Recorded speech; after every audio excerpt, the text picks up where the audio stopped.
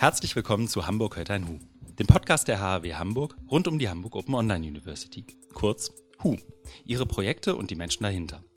Mein Name ist Christian Friedrich und ich begrüße heute im März 2019 hier im Games Lab der HAW und gemeinsam mit einem Live-Publikum zwei Gäste, Deria Taser und Franziska Wolf, die beide in verschiedenen Rollen im Projekt Digital Learning for Sustainable Development arbeiten. Hallo. Hallo. Hallo. Wie im Podcast üblich und auch hier bei den After-Work-Veranstaltungen inzwischen, glaube ich, ganz gut eingebürgert, würde ich euch tatsächlich bitten, euch zunächst mal selbst vorzustellen. Wer seid ihr? Was macht ihr? Gerne auch mit 2, 3 Sätzen oder auch 4, 5 Sätzen dazu, wie ihr da gelandet seid, wo ihr jetzt seid. Also was so euer Weg dahin ist oder war und ja, letztendlich, was euch dahin geführt hat, wo ihr jetzt seid. Franziska, willst du anfangen? Ja, das mache ich doch gerne. Also, mein Name ist Franziska Wolf. Ich arbeite als Projektmanagerin, also wissenschaftliche Mitarbeiterin am Forschungs- und Transferzentrum Nachhaltigkeit und Klimafolgenmanagement. Dort verantworte ich den Bereich eben Digital Learning for Sustainability. Also wir arbeiten sehr international, daher überwiegend auf Englisch dort, bin aber auch in verschiedenste internationale Entwicklungsprojekte eingebunden. Ja, wie bin ich zur HAW gekommen? Das war ein Weg über mehrere Stationen. Ursprünglich bin ich Wirtschaftswissenschaftlerin vom Hintergrund aus und bin dann zufällig einem Professor über den Weg gelaufen, der mir einen Job im europäischen Projektmanagement angeboten hat, was ich fantastisch und sehr spannend, faszinierend fand, weil ich dadurch endlich mein im Studium gewonnenes Wissen auch anwenden konnte. Der Haken dabei war, dass das Ganze das Thema Klimawandel berührte, wovon ich als Wirtschaftswissenschaftler natürlich wenig bis nichts vorab gelernt habe, mich dementsprechend in das Thema eingearbeitet habe und dann schwer begeistert einfach an dem Thema drangeblieben bin. Mein Chef ist dann an die HAW gewechselt, hat mich mitgenommen und so bin ich jetzt dort schon seit mehr als 10 Jahren und arbeite eben in dem Bereich Klimawandel und Nachhaltigkeit. Okay, super. Danke dir. Deria, zu dir. Wer bist du? Was machst du? Wie bist du da hingekommen? Ja, ich bin Deria Taser. Wie bin ich dahin gekommen, wo ich heute bin? Also ich habe Gesundheitswissenschaften studiert, auch an der HAW Hamburg und habe quasi meine Bachelorarbeit bei den Professoren geschrieben, von dem Franziska schon eben gerade gesprochen hat, der heute mein Chef ist. Und genau, eines Tages, also ich habe meine Bachelorarbeit bei ihm abgegeben, habe im Qualitätsmanagement bei ihm geschrieben. Und dann, als ich einen Morgen aufgewacht bin, habe ich nur noch eine Mail gelesen, die er morgens um 6 geschrieben hatte, dass ich ihn noch bitte zurückrufen soll. Und dann bin ich natürlich in Panik ausgebrochen und dachte, oh nein, ich bin durchgefallen oder irgendwas, was mit der Bachelorarbeit zu tun hat. Genau, dann, als ich ihn zurückgerufen habe, war da eine tolle Nachricht hinter, er hat mir einen Job angeboten als wissenschaftliche Mitarbeiterin bei ihm im Forschungs- und Transferzentrum. Und genau, so, dann mit voller Freude habe ich dann aufgelegt und habe mich sofort auf den Weg gemacht. Bin dann an die HAW nach Bergedorf und habe mich dann, also im Team nochmal vorgestellt. Dann haben wir nochmal mit allen Kollegen gesprochen, was sie überhaupt im Forschungszentrum machen, um welche Projekte es sich handelt. Genau, und so bin ich quasi dahin gekommen, wo ich jetzt gerade bin. Und arbeite zu den Projekten Elektromobilität und nachhaltigen Tourismus. Genau. Vielen Dank. Ist ja auch ein Sprung, Gesundheitswissenschaften bis E-Mobilität. Auf jeden Fall. Super. Dann haben wir das zumindest schon mal. Wir wissen, wer ihr seid. Ihr habt auch schon kurz angeteasert, was ihr so macht und an welchen Projekten ihr arbeitet. Ergibt es aus eurer Sicht auch Sinn, dass wir mal mit dem Digital Learning for Sustainable Development anfangen? Vielleicht auch mal versuchen, das so ein Stück weit ins Deutschsprachige zu übertragen, wenn ich auch weiß, dass das nicht immer ganz einfach ist. Und dann vielleicht auch mal drüber sprechen, wie es sozusagen zu dem Projekt kam, wie es letztendlich, was überhaupt Projektinhalt ist, wie sich das vielleicht auch entwickelt hat. Und dann vielleicht auch nochmal zu schauen, später dann, wie es jetzt heute aussieht. Aber vielleicht erstmal so in die Genese des Projekts und was sozusagen die Ursprungsannahme, Ursprungshypothese vielleicht auch war. Okay, ja, da hole ich doch ein bisschen aus. Also wir sind sozusagen seit Anfang der Projektarbeit an der HAW immer mit dem Themenbereich Bildung für Nachhaltigkeit in Berührung gekommen. Das zieht sich wie ein roter Faden durch alle unsere Projekte, im Grunde genommen durch alle unsere Aktivitäten, die wir dort machen. Das sind eben nicht nur Projekte, das sind viele Veranstaltungsreihen, das sind Publikationen, das sind eben auch weitere Netzwerktreffen mit Partnern. Letztlich ist Bildung für Nachhaltigkeit daher eines unserer Steckenpferde, was wir eigentlich nur aus dem physischen, aus dem Präsenz-Lernkontext nun in die Online-Welt übersetzt haben. Das haben wir im Rahmen eines Projektes gestartet.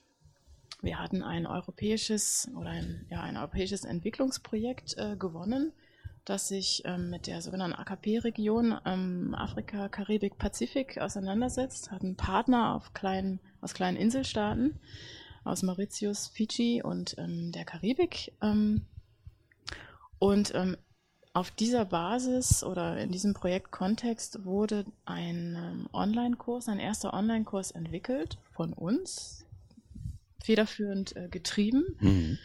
Wir haben im Grunde genommen durch den recht unerwarteten Erfolg dieser Online-Intervention, so wie ich es mal nennen, recht schnell gemerkt, dass da noch sehr viel mehr Potenzial steckt. Wir haben viel Interesse geweckt von anderen Universitäten aus der ganzen Welt, nicht nur von kleinen Inseln. Es waren viele afrikanische Teilnehmer dabei, aus Lateinamerika haben sich Teilnehmer und auch Dozenten, Professoren, Lehrende in dem Fall dazugeschaltet, die an den Materialien interessiert waren. Und so haben wir dann versucht, weitere Spin-off-Projekte zu generieren, wo wir eben dann dieses Momentum der Online-Kurse weitertreiben können.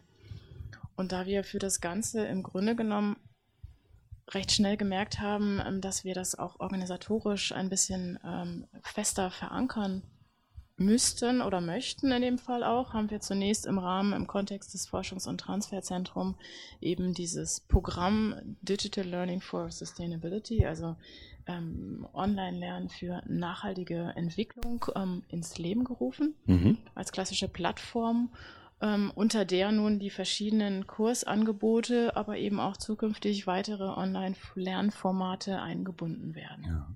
In eurem ersten Kurs ging es, glaube ich, um Policy vor allem. Ne? Also das war nicht so man hat ja viele Online-Kurse, gerade auch zu der Zeit, ich glaube, es war so, wenn ich es richtig im Kopf habe, 2013, 14, oder? Nee, den ersten Online-Kurs, den haben wir tatsächlich in 2016, meine ich, war es, laufen lassen. Es war tatsächlich auch nicht das Thema Policy, das ist ein Thema des dritten Kursiteration gewesen. Wir sind gestartet mit nachhaltiger Energieproduktion und Erzeugung, konkret auf kleinen Inselstaaten.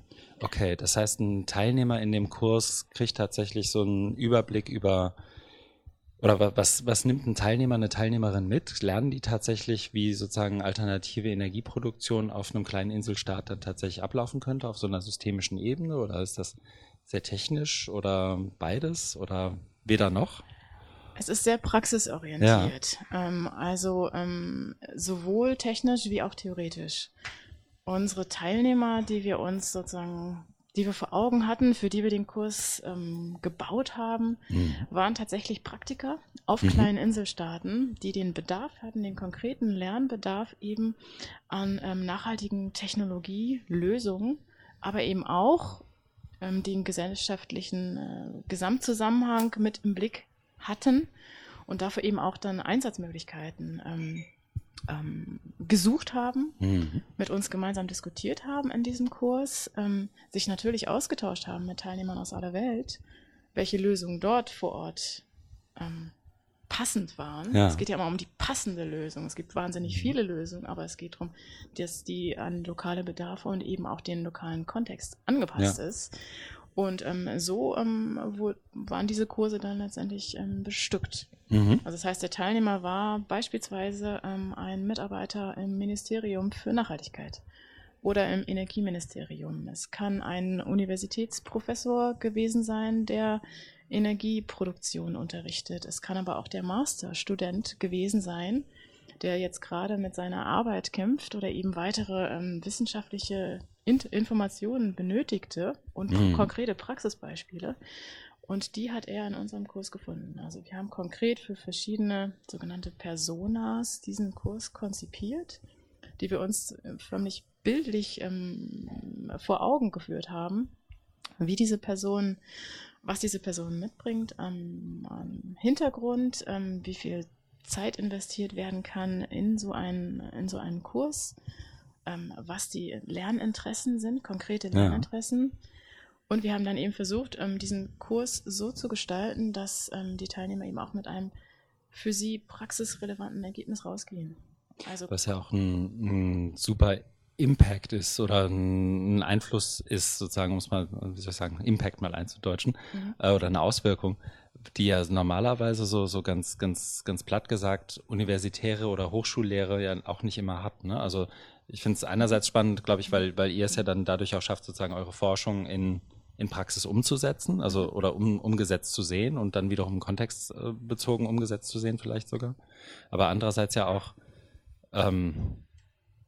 einen Impact habt, den ihr ohne das digital zu denken, ohne das digital zu machen und ohne das auch mit einer gewissen Offenheit zu denken wahrscheinlich gar nicht gehabt hättet. Ne? Also richtig, genau, ja. Also die Teilnehmer sind konkret mit einem Projektantrag aus diesem Kurs rausgegangen, den sie im besten Fall selber umsetzen konnten. Mhm. Also nicht nur technisch solide, sondern eben auch durch entsprechende, sagen wir, durch gutes Projektmanagement untermauert, konnte der oder die Teilnehmerin zu jemandem, zu Geldgebern gehen und sagen, hier ist mein Vorschlag, ich habe das alles geprüft, das ist die passende Technologie, ich brauche so und so viel Geld an Finanzierung. Ja. Wie geht es jetzt weiter? Ja. Und das ist eine konkrete Hilfestellung, gerade für die Teilnehmer aus den Inselstaaten. Mhm. Okay, spannend. Und das war dann sozusagen, wenn ich so platt frage, auch so ein Stück weit der Beginn über digitale Lernräume, digitale Lernumgebungen im Kontext Nachhaltigkeit auch ein Stück weit nachzudenken. Und dann gab es, glaube ich, noch einen ganzen Haufen anderer Projekte. Deswegen sitzt ja auch Deria noch mit hier bei uns, ne? Du bist jetzt wiederum, wie soll ich sagen, ich glaube, der Kontext bei dir ist ein etwas anderer, weil irgendwie dein Thema auch ein anderes ist. Da geht es nicht mehr darum, wie Energie auf einem Inselstaat gewonnen wird, sondern bei dir geht es um Mobilität, beziehungsweise in deinem Projekt geht es um Mobilität. Erklär doch mal, worum geht es da? Was ist sozusagen das Angebot, das Lernende haben, wenn sie bei euch im Kurs teilnehmen? Genau, bei uns im Projekt geht es einmal um Elektromobilität, insbesondere um Elektroautos. Also unser Ziel ist es in dem Projekt E-Mobility, dass Studierende, Lehrende oder auch Lernende quasi Infomaterial bekommen, Material, was sie auch weiter verwenden können. Das alles sind ja OER-Materialien. Und genau, Ziel ist es bei uns im E-Mobility-Kurs, dass quasi Studierende, aber auch Lehrende, Lernende, auch Leute, die mit Elektroautos oder Elektromobilität davor nie was zu tun hatten, aber die Interesse haben, über E-Mobilität was zu lernen, sich registrieren können bei uns auf der Plattform und dann quasi die Information dazu bekommen, wie Elektroautos aufgebaut sind, wofür, wie soll ich das sagen, also wie Elektroautos erstens aufgebaut sind, dann die verschiedenen Batteriearten, also über die Technik werden sie dann informiert, aber auch darüber, wie es in 20 Jahren aussehen könnte mit E-Mobilität, also Perspektiven. Und genau, da werden ganz verschiedene Weisen aufgezeigt, sei es von Elektroautos, aber auch von Elektrofähren, also eine kurze Einleitung. Genau, und wie ich sagte, geht es insbesondere um Elektroautos Und da wird bei uns Kurs auch, da gehen wir auch viel auf Fallstudien, auf Case Studies ein. Das heißt, Sie können schauen, wie die Infrastruktur in Hamburg ist, wie die in Oslo ist und können sich dementsprechend nochmal Gedanken über die Infrastruktur in der Stadt machen, wo Sie gerade leben oder sich befinden, um Sie dann auch nochmal anzuregen, um mögliche Handlungsfelder nachzudenken. Mhm. Spannend. Das heißt, wie soll ich sagen, wie ganz oft bei diesen, wie soll ich sagen, Querschnittsthemen, ob das jetzt Digitalisierung ist oder auch so ein großes Thema wie Nachhaltigkeit, sucht ihr euch eigentlich dann Themen raus, wenn ich das sozusagen von der Logik richtig verstehe, ich weiß gar nicht, ob ihr das auch so diskutiert, die dann auch in dem Moment, wie soll ich sagen, greifbar sind, ne? Also wo ich sozusagen in mein Elternhaus rennen könnte oder in meinen Freundeskreis rennen könnte und sagen könnte, guck mal, wenn wir das anders machen oder wenn die das anders machen oder wenn wir das als Gesellschaft anders denken würden und das mit so einem relativ tangiblen Outcome, dann würde sich sozusagen die Welt, in der wir leben, auch ein Stück weit ändern und im Idealfall auch zu einem Guten hin. Also diskutiert ihr das auch so oder nehmt das nur ich gerade so wahr? Weiß gar nicht, wer von euch beiden dafür gut wäre. Vielleicht antworte ich mal darauf. Also das Ganze hat zwei Seiten. Die eine Seite ist natürlich immer dahingehend, dass wir von Drittmitteln, von Fördermitteln abhängig sind und die Geldgeber natürlich Anforderungen stellen an diese Projekte, die sie gerne fördern möchten. Eine wichtige Anforderung ist immer eine Implementierung, eine Art Pilotprojekt, eine Umsetzbarkeit, eine direkte Umsetzbarkeit, die gezeigt werden muss. Auf der anderen Seite, wenn man aus der Lernperspektive betrachtet, ist es natürlich sehr viel effektiver, wenn man einen Wissenstransfer begleitet mit praxisrelevanten, praxisnahen Beispielen, die eben dicht an der persönlichen Lebensumwelt dran sind. Wir hatten nur das Glück, dass wir eben Projekte im Bereich Elektromobilität genehmigt bekommen haben und dadurch ein gewisses Momentum natürlich auch entstanden ist. Genauso wie mit der nachhaltigen Energie. Zur Zeit der Energiewende ist es natürlich in jeder Munde. Und insofern bewegen wir uns da und spiegeln letztendlich auch gesellschaftliche Bedarfe und Anforderungen wider in unseren Projekten. Mhm. Fällt es euch dann leicht, wie soll ich sagen, Lernen besteht ja auch immer darin, dass, wie soll ich sagen, bei mir persönlich zumindest relativ häufig, wie glaube ich auch ab und zu im Podcast zu hören ist, dass man mal eine doofe Frage stellt oder mal irgendwie mit dieser Unsicherheit, etwas noch nicht zu wissen, irgendwie auch so umgeht, dass man irgendwie versucht, das rauszukriegen. Fällt euch das leicht, sozusagen als Expertin dann die Rolle einzunehmen? Also wenn jemand Expertise in einem bestimmten Feld hat, dann legt man ja relativ häufig auch so eine Art, ich glaube im Volksmund oder im Flur auf der Arbeit wird man es Betriebsblindheit nennen.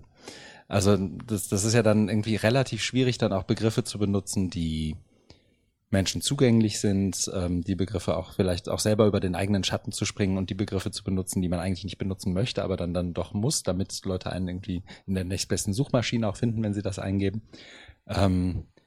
Wie nähert ihr euch dem an? Also du hast eben schon über Personas gesprochen, aber würde mich, glaube ich, auch bei E-Mobilität interessieren, weil ihr habt euch da auch, so nach dem, was ich mir auf der Projektseite angeschaut habe, wirklich auch versucht, niedrigschwellig erstmal anzufangen und wirklich zu erklären, guck mal, das ist E-Mobilität und da fangen wir jetzt mal an, aber am Ende des Kurses, am Ende dieses Projektes wisst ihr auch über sowas wie Mobilitätskonzepte, wo es dann ja schon sehr viel komplexer wird, auch mehr dazu. Also ich glaube, ich habe zwei Fragen. Die eine Frage ist, wie versucht ihr euch dieser Komplexitätsreduktion irgendwie anzunähern? Und die zweite Frage ist tatsächlich auch ganz, ganz plastisch, weil ihr habt ja auch viel Animation, viel Bewegtbildmaterial da drauf. Produziert ihr das alles selbst? Wo kommt das her? Aber fangen wir vielleicht mal mit Frage 1 an, Deria. Ja, also erstmal über die Expertise. Ich komme ja selber aus den Gesundheitswissenschaften und für unseren E-Mobility-Kurs, also auch als Teilnehmer, muss man keine Expertise oder kein Vorwissen haben über Elektromobilität oder Elektroautos. Das hatte ich ganz zu Beginn auch nicht. als wir quasi dabei waren, die Content zu erstellen. Vieles, also ich bin im Oktober 2018 ins Team gekommen und habe da weitergemacht, wo meine Kollegin zuvor aufgehört hatte. Und da kann ich wirklich sagen, dass unser Kurs bzw. die Contents qualitativ so aufgestellt sind, dass Leute, die kein Wissen über Elektromobilität oder Elektroautos haben, eine gute Einleitung bekommen und über die, also modulweise über die Inhalte am Ende ein Wissen gelangen, dass sie mit einem Experten darüber diskutieren können, dass sie Punkte haben, Pros und Kontras, also dass sie, wie gesagt, darüber diskutieren können und auch ein Gewissen, mit einem Gewissen am Ende aus dem Kurs gehen, dass sie sagen, okay, jetzt habe ich bestimmt nicht nur bestimmte Informationen über Elektroautos oder Elektromobilität, sondern weiß auch, wie diese funktionieren oder wie sie, ich sag mal, wie die Infrastruktur bei uns in der Stadt aussieht, in bestimmten Hauptstädten und da ist man eigentlich am Ende so weit, dass man sagen kann, ich habe ein Wissen erlangt, was ich sonst, wenn ich dieses Kurs nicht gemacht hätte und mir einfach nur einige Fachzeitschriften oder mal gegoogelt hätte über Elektroautos jetzt hier als Beispiel, dass man da das Wissen nicht bekommen hätte, was man am Ende bei uns im Kurs bekommt. Also das ist der Eindruck, den ich jetzt sagen kann, genau, die aus den Gesundheitswissenschaften quasi in die Schiene von Elektromobilität am Ende gelangt ist. Ist aber, glaube ich, auch immer ein ganz guter Prüfstein, ne? Also wenn jemand, der noch relativ neu ist in einem Thema, selbst das Gefühl hat, das ist sozusagen, das ist die Frage, die ich auch hätte an deren Stelle, dann hilft das ja wahrscheinlich auch immer, so einen Kurs zu designen und das Material zusammenzustellen. Wo kommt denn das Material her? Also ist das wie vielleicht einerseits, wie sucht ihr es, aber auch wie nutzt ihr Material, das andere schon produziert haben? Produziert ihr selbst? Wie geht ihr daran? Genau, dafür haben wir unsere Partner. Wir suchen uns natürlich Partner aus, Experten in dem Bereich, die uns die Contents liefern können, die Inhalte liefern können. Und da sind es meistens Sachen, die sie entweder durch andere Mitarbeiten oder Projekte bekommen haben oder auch natürlich Inhalte, die sie selber dann erstellen. Und genau, diese nutzen wir dann. Diese werden also interaktiv gestaltet. Darum geht es auch bei unseren Projekten, dass sie nicht als Texte wirklich auf Folien online zu sehen sind, sondern dass wir auch sagen, wir versuchen interaktive Tools einzubauen, Quizze einzubauen. Und wie ich vorhin gesagt habe, ich komme ja selber noch aus dem Studium ganz frisch. Und da hatte man es auch nicht wirklich gerne in den Vorlesungen 90 Minuten nur Texte zu sehen, Slides, Folien zu sehen und nur von oben nach unten das Ganze durchzurattern und zu lesen, sondern man wollte auch schon interaktiv ein bisschen mitmachen. Deswegen ist das Klicken, sage ich mal, durch bestimmte Quizze auch mal ganz toll. Dann kann man noch den Wissen, was man quasi in diesem Modul da erlangt hat, nochmal testen. Und mit solchen Tools arbeiten wir dann letztendlich und versuchen dann die Inhalte so umzusetzen, dass auch Leute, die eine bestimmte Expertise in dem Bereich schon haben, aber auch die Leute, die gar keine Expertise haben, Spaß an dem Kurs haben letztendlich. Ja, wenn ich vielleicht noch was ergänzen darf, also ein bisschen sozusagen zurückgehe in die Anfangsstadien unserer Online-Kursentwicklung. Da haben wir tatsächlich alle Inhalte selber produziert. Richtig vom weißen Blatt aus, das weiße Blatt Papier, die leere Tonspur oder auch Videospur in dem Fall und haben dann tatsächlich diese Inhalte generiert zusammen mit den Partnern aus den Inseln. Die kamen bei uns vorbei. Dann haben wir das Medienteam aktiviert und engagiert und hatten großartige Unterstützung. Und die haben uns eben geholfen, tatsächlich unsere Expertenvideos zu drehen. Die haben uns beraten in Sachen, wie kann ich überhaupt Open Educational Resources, also diese Inhalte, die kostenlos auch weiter verwendet und wiederverwertet werden können, wie kann ich also die generieren? Natürlich haben sie uns gecoacht, sie haben uns an die Hand genommen letztendlich so und es gibt viele Fallstricke auf dem Weg zur perfekten OER. Das stimmt wohl. Und da waren wir natürlich sehr dankbar über diesen Rückenwind, der dann durch die HU kam. Parallel dazu hatten wir eben dann immer noch die Unterstützung durch die Projektpartner, die inhaltliche Expertise beigetragen haben. Ja, und so war es im Grunde genommen eine tolle internationale Zusammenarbeit, die dann dazu geführt hat, dass wir diesen ersten Kurs mit über 1000 Teilnehmern begleiten durften und umsetzen konnten.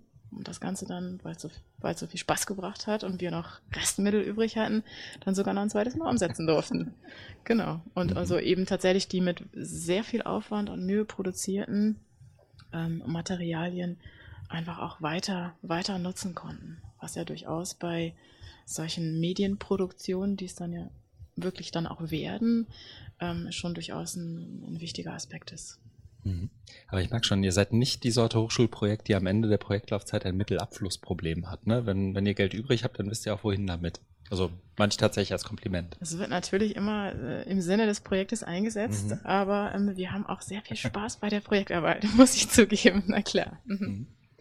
Wenn du sagst, ein Online-Kurs mit über 1000 Teilnehmerinnen und Teilnehmern, wenn du wiederum davon sprichst, wir haben sozusagen ein Angebot, das sich sowohl an Newbies richtet, die irgendwie mit E-Mobility zum Beispiel noch nicht viel zu tun hatten, aber eben auch an Expertinnen und Experten, dann kommt ja wahrscheinlich auch ein ganzer Haufen Feedback zusammen. Sowohl Gutes als auch Schlechtes. Ich kenne es aus eigener Erfahrung, man konzentriert sich immer ein Stück weit zu sehr auf das Schlechte, oder zumindest ist das die Tendenz, und guckt nicht so richtig aufs Gute, aber vielleicht habt ihr da 1, 2 Beispiele für mich und uns. Und ich gucke einmal fragend ins Publikum, ob es vielleicht auch 1, 2 Fragen aus dem Publikum gleich noch gibt. Wir würden nämlich gleich auch öffnen. Ansonsten, glaube ich, kriegen wir auch so die Zeit voll. Ich glaube, ich auch noch ein paar Fragen. Aber tatsächlich würde es mich interessieren, gibt es Feedback? Welche Art von Feedback? Gibt es irgendwie anekdotisch vielleicht auch was, wo ihr sagen würdet, da bin ich mit dem Lächeln eingeschlafen abends, nachdem ich das gelesen habe, oder andersrum, da bin ich am nächsten Morgen noch mit Kopfschmerzen zur Arbeit gegangen. Kann es ja auch geben. Also wie kommt das dann bei euch an? Genau, also in dem E-Mobility-Kurs, also unser Kurs startete ja erst Januar 2019 und da das noch ganz frisch ist, haben wir nicht so viel Feedback. Jedoch sind da schon welche dabei, worüber ich jetzt heute schon erzählen konnte. Und zwar haben wir natürlich Feedback, dass es ein super Online-Kurs ist, womit Studierende für ihre Masterarbeit, aber auch für die Bachelorarbeit, also für Abschlussarbeiten, gute Contents haben, womit sie arbeiten können.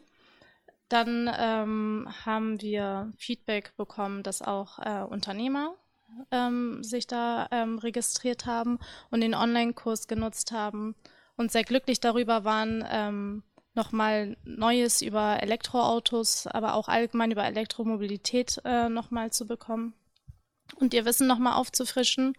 Und das für mich Lustigste, wo ich dann wirklich lachen musste, war ein Feedback von einer Studentin, die auch sich registriert hatte, weil sie vom Themenbereich her das ganz interessant findet und sich in ihrer Freizeit mit Elektroautos halt beschäftigt, sagte dann, dass sie es ganz toll findet, dass solch ein Online-Kurs nochmal ganz flexibel gebaut ist, da sie neben ihrem Studium und ihrem Job nochmal die Zeit hat, beziehungsweise sich die Zeit nehmen kann, auch wenn es am Tag nur eine Stunde ist oder in der Woche 1,5 Stunden sind, da reinzugehen, in den Kurs reinzugehen und Materialien herauszubekommen, Informationen herauszubekommen, wann sie die Zeit auch dafür hat. Und das Lustigste daran fand ich, dass sie nochmal erwähnt hatte, dass sie es toll fand, dass das nicht aufdringlich gut alles dargestellt wurde, sondern die Vorteile und Nachteile erwähnt wurden. Und sie jetzt Beweise in der Hand hat, um ihren Freunden beweisen zu können, dass Elektroautos nicht nur Nachteile mit sich ziehen, sondern auch viele Vorteile haben. Und sie jetzt einen Online-Kurs hat, was sie öffnen kann, wenn die wieder mit Freunden gemeinsam sitzen und sich auch gemeinsam mal durchklicken können, beziehungsweise sich die Inhalte nochmal anzuschauen und die Beweise genau auf dem Bildschirm nochmal zeigen kann. So, hier habt ihr es alles vor euch, registriert euch selber und schaut doch nochmal selber in den Kurs rein und macht euch selber einen Blick von Elektromobilität und Elektroautos. Genau. Ja, ein starker Prüfstein. In dem Moment, wo man Freunden was empfiehlt, muss man ja auch tatsächlich dahinter stehen, ne? Franziska, bei euch, gab es da irgendwas, wo du sagen würdest, ein Inselstaat setzt jetzt 1:1 die Policy um, die im Online-Kurs entwickelt wurde, oder irgendwas, wo du sagst, dass das Feedback ist irgendwie bei mir hängen geblieben, wenn mich jemand aus dem Bekannten- oder Kreis oder aus der Familie fragt, was machst du da eigentlich, und ich will es mal anekdotisch erklären. Gibt es irgendwie sowas, was du sagen würdest, das ist bei mir hängen geblieben, irgendwie an Feedback, an Rückmeldungen, an Auswertungen, irgendwas in der Richtung? Also was ich bei den Teilnehmern aus dem Sustainable Energy Kurs, sag mal, was ich da mitgenommen habe und was ich einfach immer noch mit mir trage, ist erstaunlicherweise oder auch nicht erstaunlicherweise unglaublich viel Dankbarkeit seitens der Teilnehmer, einen kostenlosen Zugang zu Wissen zu haben und gleichzeitig die besondere Möglichkeit gehabt zu haben, mit den Experten, die aufgetreten sind, in dem Kurs, in den Videos auch sprechen zu können, also interagieren zu können, diskutieren zu können, ein Feedback zu bekommen von denen live sozusagen, dass das einen wahnsinnigen Eindruck auf die Teilnehmer gemacht hat, sie motiviert hat, weiter im Thema zu bleiben, weiter mit dem Thema zu arbeiten, das auch in ihre Institutionen hineinzutragen, wenn es eben Regierungsmitarbeiter waren oder eben auch Studierende, die gesagt haben, das ist so ein tolles Feld, da sehe ich meine Zukunft drin, und die haben mir einen tollen Rückenwind hier gegeben, und dafür ein großes Dankeschön. Also das sind tolle Feedbacks, überwiegend positiv. Ich kann es nicht anders sagen. Wir haben aber, was vielleicht noch ein ergänzender Aspekt ist, auch zwischendurch immer mal wieder die Teilnehmer abgeholt und gefragt, wie fühlt ihr euch denn so wohl in dem Kurs? Passt das, was wir euch hier lehren, letztendlich so? Habt ihr Anmerkungen, habt ihr Verbesserungen?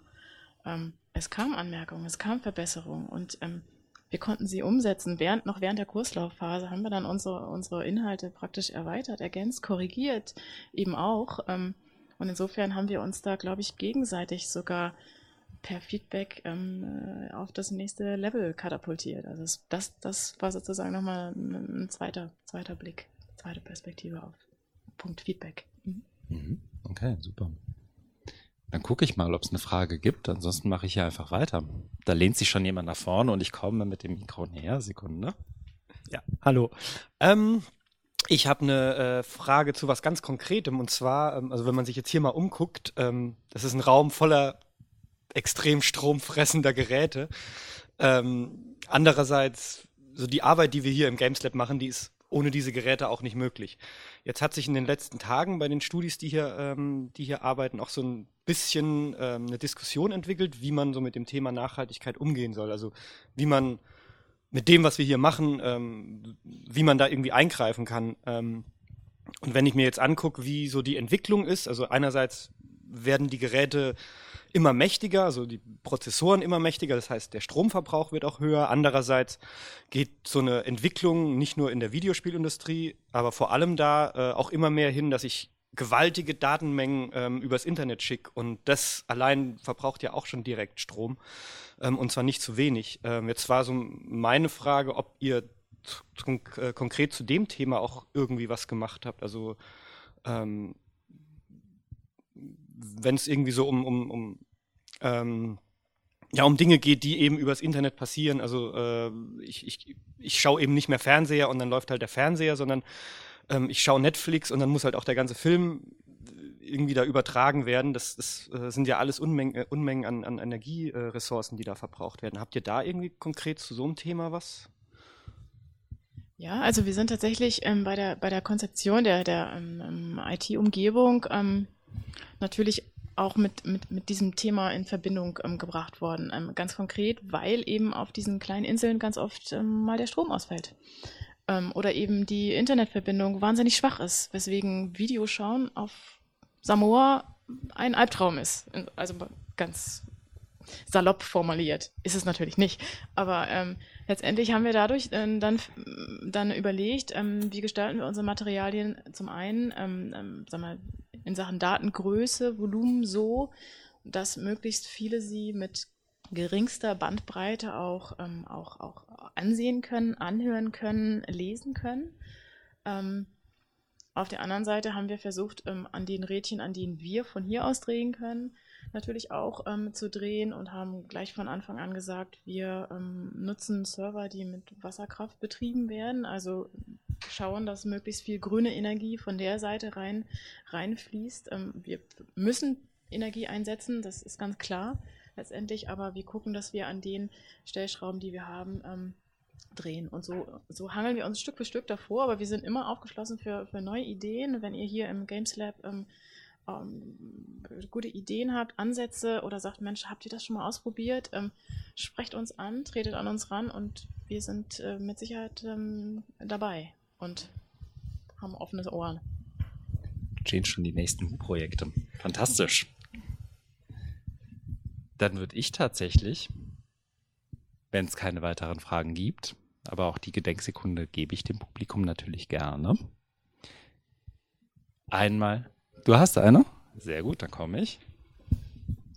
Mich würde interessieren, ob es vielleicht, weil ihr eigentlich jetzt mit so diesen Inselstaaten seid ihr im Kontakt und ob es so einen Lerneffekt auch andersrum mal gibt, dass ihr quasi dort etwas mitnehmt, was für euch vielleicht gar nicht so, also für die Expertinnen und Experten hier nicht so irgendwie benutzt wird.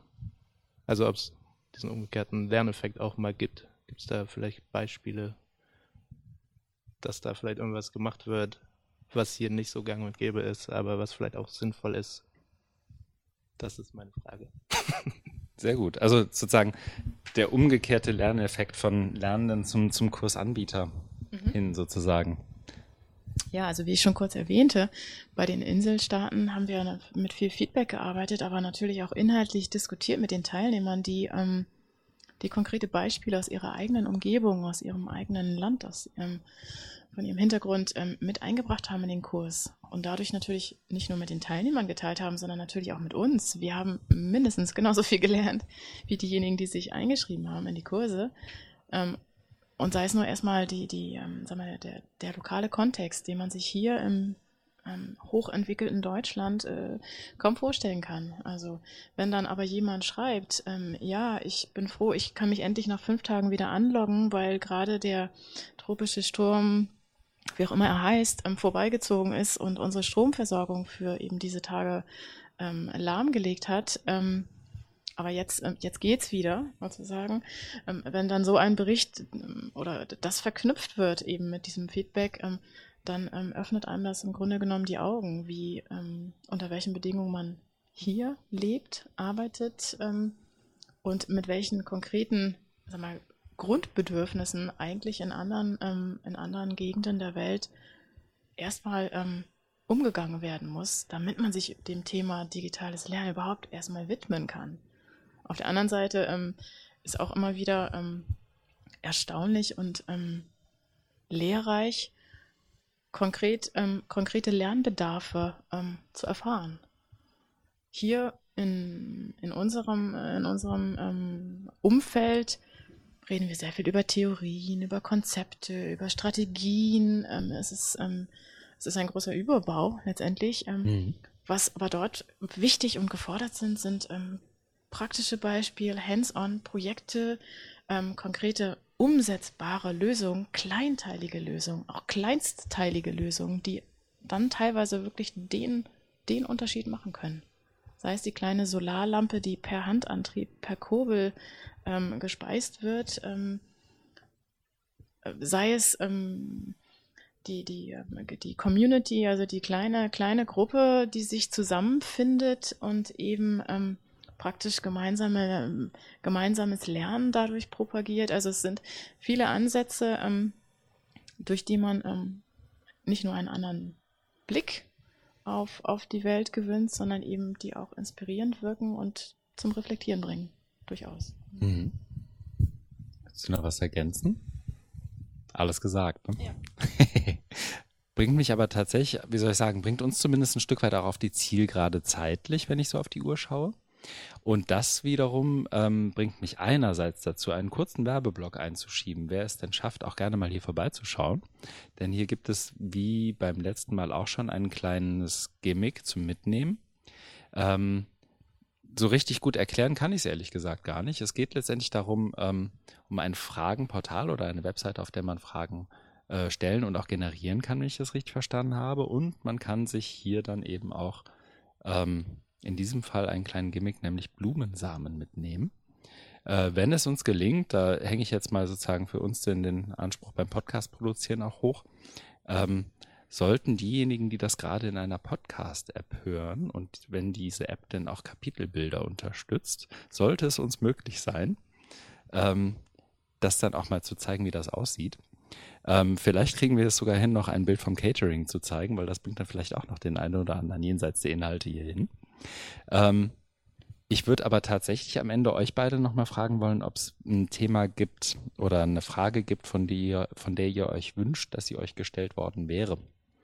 Von mir oder dem Publikum. Also gibt es was ihr noch loswerden wollt? Ich würde das auch ein Stück weit gerne mit dem Ausblick verbinden. Also wo geht es für euch weiter in den Projekten? Vielleicht könnt ihr da noch 1, 2 Sachen zu sagen. Genau, was ich nochmal sehr gerne ergänzen wollen würde, ist, dass wir auch in unseren HU-Projekten immer die Teilnehmer dazu aufrufen, sich vorzustellen, damit alle Teilnehmer wissen, okay, also damit sie überhaupt wissen, wer sich hier im Kurs aufhält, welchen Hintergrund andere Teilnehmer hier haben. Vielleicht ist es interessant für den einen oder anderen, dann können sie sich in den Diskussionsforen nämlich austauschen, auch über Materialien oder Informationen sprechen, diskutieren. Also diese Gelegenheit ist gegeben und diese sollte man dann auch nutzen. Ja, also das nochmal als Ergänzung, weil das eine tolle Möglichkeit ist, sei es für Studierende, für Lehrende, aber auch für Leute, die sich sonst so in diesem Themenfeld aufhalten und sich interessieren, dass da der Austausch nochmal stattfindet. Und dein Kurs oder euer Kurs zu E-Mobilität ist ja auch noch aktuell abrufbar. Kann man sich noch einloggen, kann man daran teilnehmen, kann man tatsächlich auch im Forum mit anderen diskutieren und mal schauen, wo sozusagen jetzt auch die Reise hingeht, um mal in dem Bild zu bleiben. Den Link dazu packen wir in die Shownotes, sodass man den dann auch einfach anklicken kann. Franziska, wie ist es bei dir? Was hätten wir dich fragen sollen, was du dir wünschst, oder ja doch, was du dir wünschst, gefragt worden zu sein, ne? Ja. Genau. Gar nicht so einfach manchmal. Und vielleicht auch, wie geht's für euch weiter? Was passiert als nächstes? Ja, also das ist natürlich dann immer die Frage nach den zukünftigen Projekten oder Weiterentwicklung vielleicht auch möglicherweise. Ja, relativ. Wir entwickeln und schreiben fleißig Projektanträge für eben neue spannende Ideen, die wir gerne umsetzen möchten, sowohl Präsenz wie auch eben im virtuellen Raum. Was konkret ansteht jetzt sozusagen als kleine Werbung wäre von unserer Seite aus, wir werden eine weltweite Online-Klimakonferenz veranstalten. Wiederholt. Wir haben das schon mal gemacht vor etlichen Jahren und wie ich gelernt habe, Christian, warst du sogar schon mal mit dabei oder hast du es mal gestreift? Ich glaube, ja. Genau. Es wird eine Konferenz sein vom 23. bis 30. März 2020, die sich eben verschiedensten Aspekten der Vermeidung von Emissionen widmen wird, aber eben auch der Anpassungsseite widmen wird. Das Ganze steht unter dem globalen Nachhaltigkeitsziel Nummer 13, das sich Climate Action nennt. Also was wird konkret getan? Wie ist der Stand der Dinge? Wohin entwickelt sich die Welt? Es wird ganz spannend werden. Wir warten Hunderte von Einsendungen von Wissenschaftlern aus aller Welt, die dort eben als Open Access Texte abgerufen werden können. Wir werden das Ganze mit vielen interaktiven Features ergänzen und natürlich gleichzeitig auch HU-Kurse und weitere OER-Materialien dort einbinden, wo es passt und wo es Sinn macht. Also an dieser Stelle an alle Zuhörer und Zuhörerinnen eine herzliche Einladung, sich bei uns dann im März reichlich Zeit zu nehmen zum Lesen, zum Interagieren, zum Diskutieren mit eben diesen Teilnehmern aus der ganzen Welt zu neuestem Klimawissen. Super. Dann haben wir auch gleich nochmal in einem knappen Jahr den Anlass, nochmal zu sprechen, allerspätestens, um dann auch das nochmal ein bisschen näher zu beleuchten. Mir bleibt an dieser Stelle eigentlich nur noch mich vor allem bei euch beiden zu bedanken, dass ihr euch die Zeit genommen habt, mal ein bisschen zu erzählen, worum es in euren Projekten geht, wie es dazu kam und so weiter. Herzlichen Dank auch fürs Zuhören hier im Raum an das Publikum. Herzlichen Dank fürs Zuhören auch bei Hamburg hört ein Hu, bei denjenigen, die jetzt gerade an ihren Empfangsgeräten sitzen. Über Feedback, Anregungen, Kommentare freuen wir uns jederzeit in den sozialen Medien. Bei Twitter ist das Team der Hu an der HAW unter @hu_HAW zu finden oder auch gerne per Mail an team_hu, das ist HOOU, @haw-hamburg.de. Ich kann auch gleich noch den Ausblick loswerden, dass das nächste After Work hier in Hamburg am 27. Mai abends stattfinden wird. Das ist ein Montag. Thema wird noch bekannt gegeben. Und bedanke mich nochmal bei euch allen, bei euch, Deria und Franziska, fürs Mitmachen und bei allen anderen fürs Zuhören. Bis zum nächsten Mal. Tschüss. Tschüss, auf Wiedersehen. Tschüss und bis zum nächsten Mal.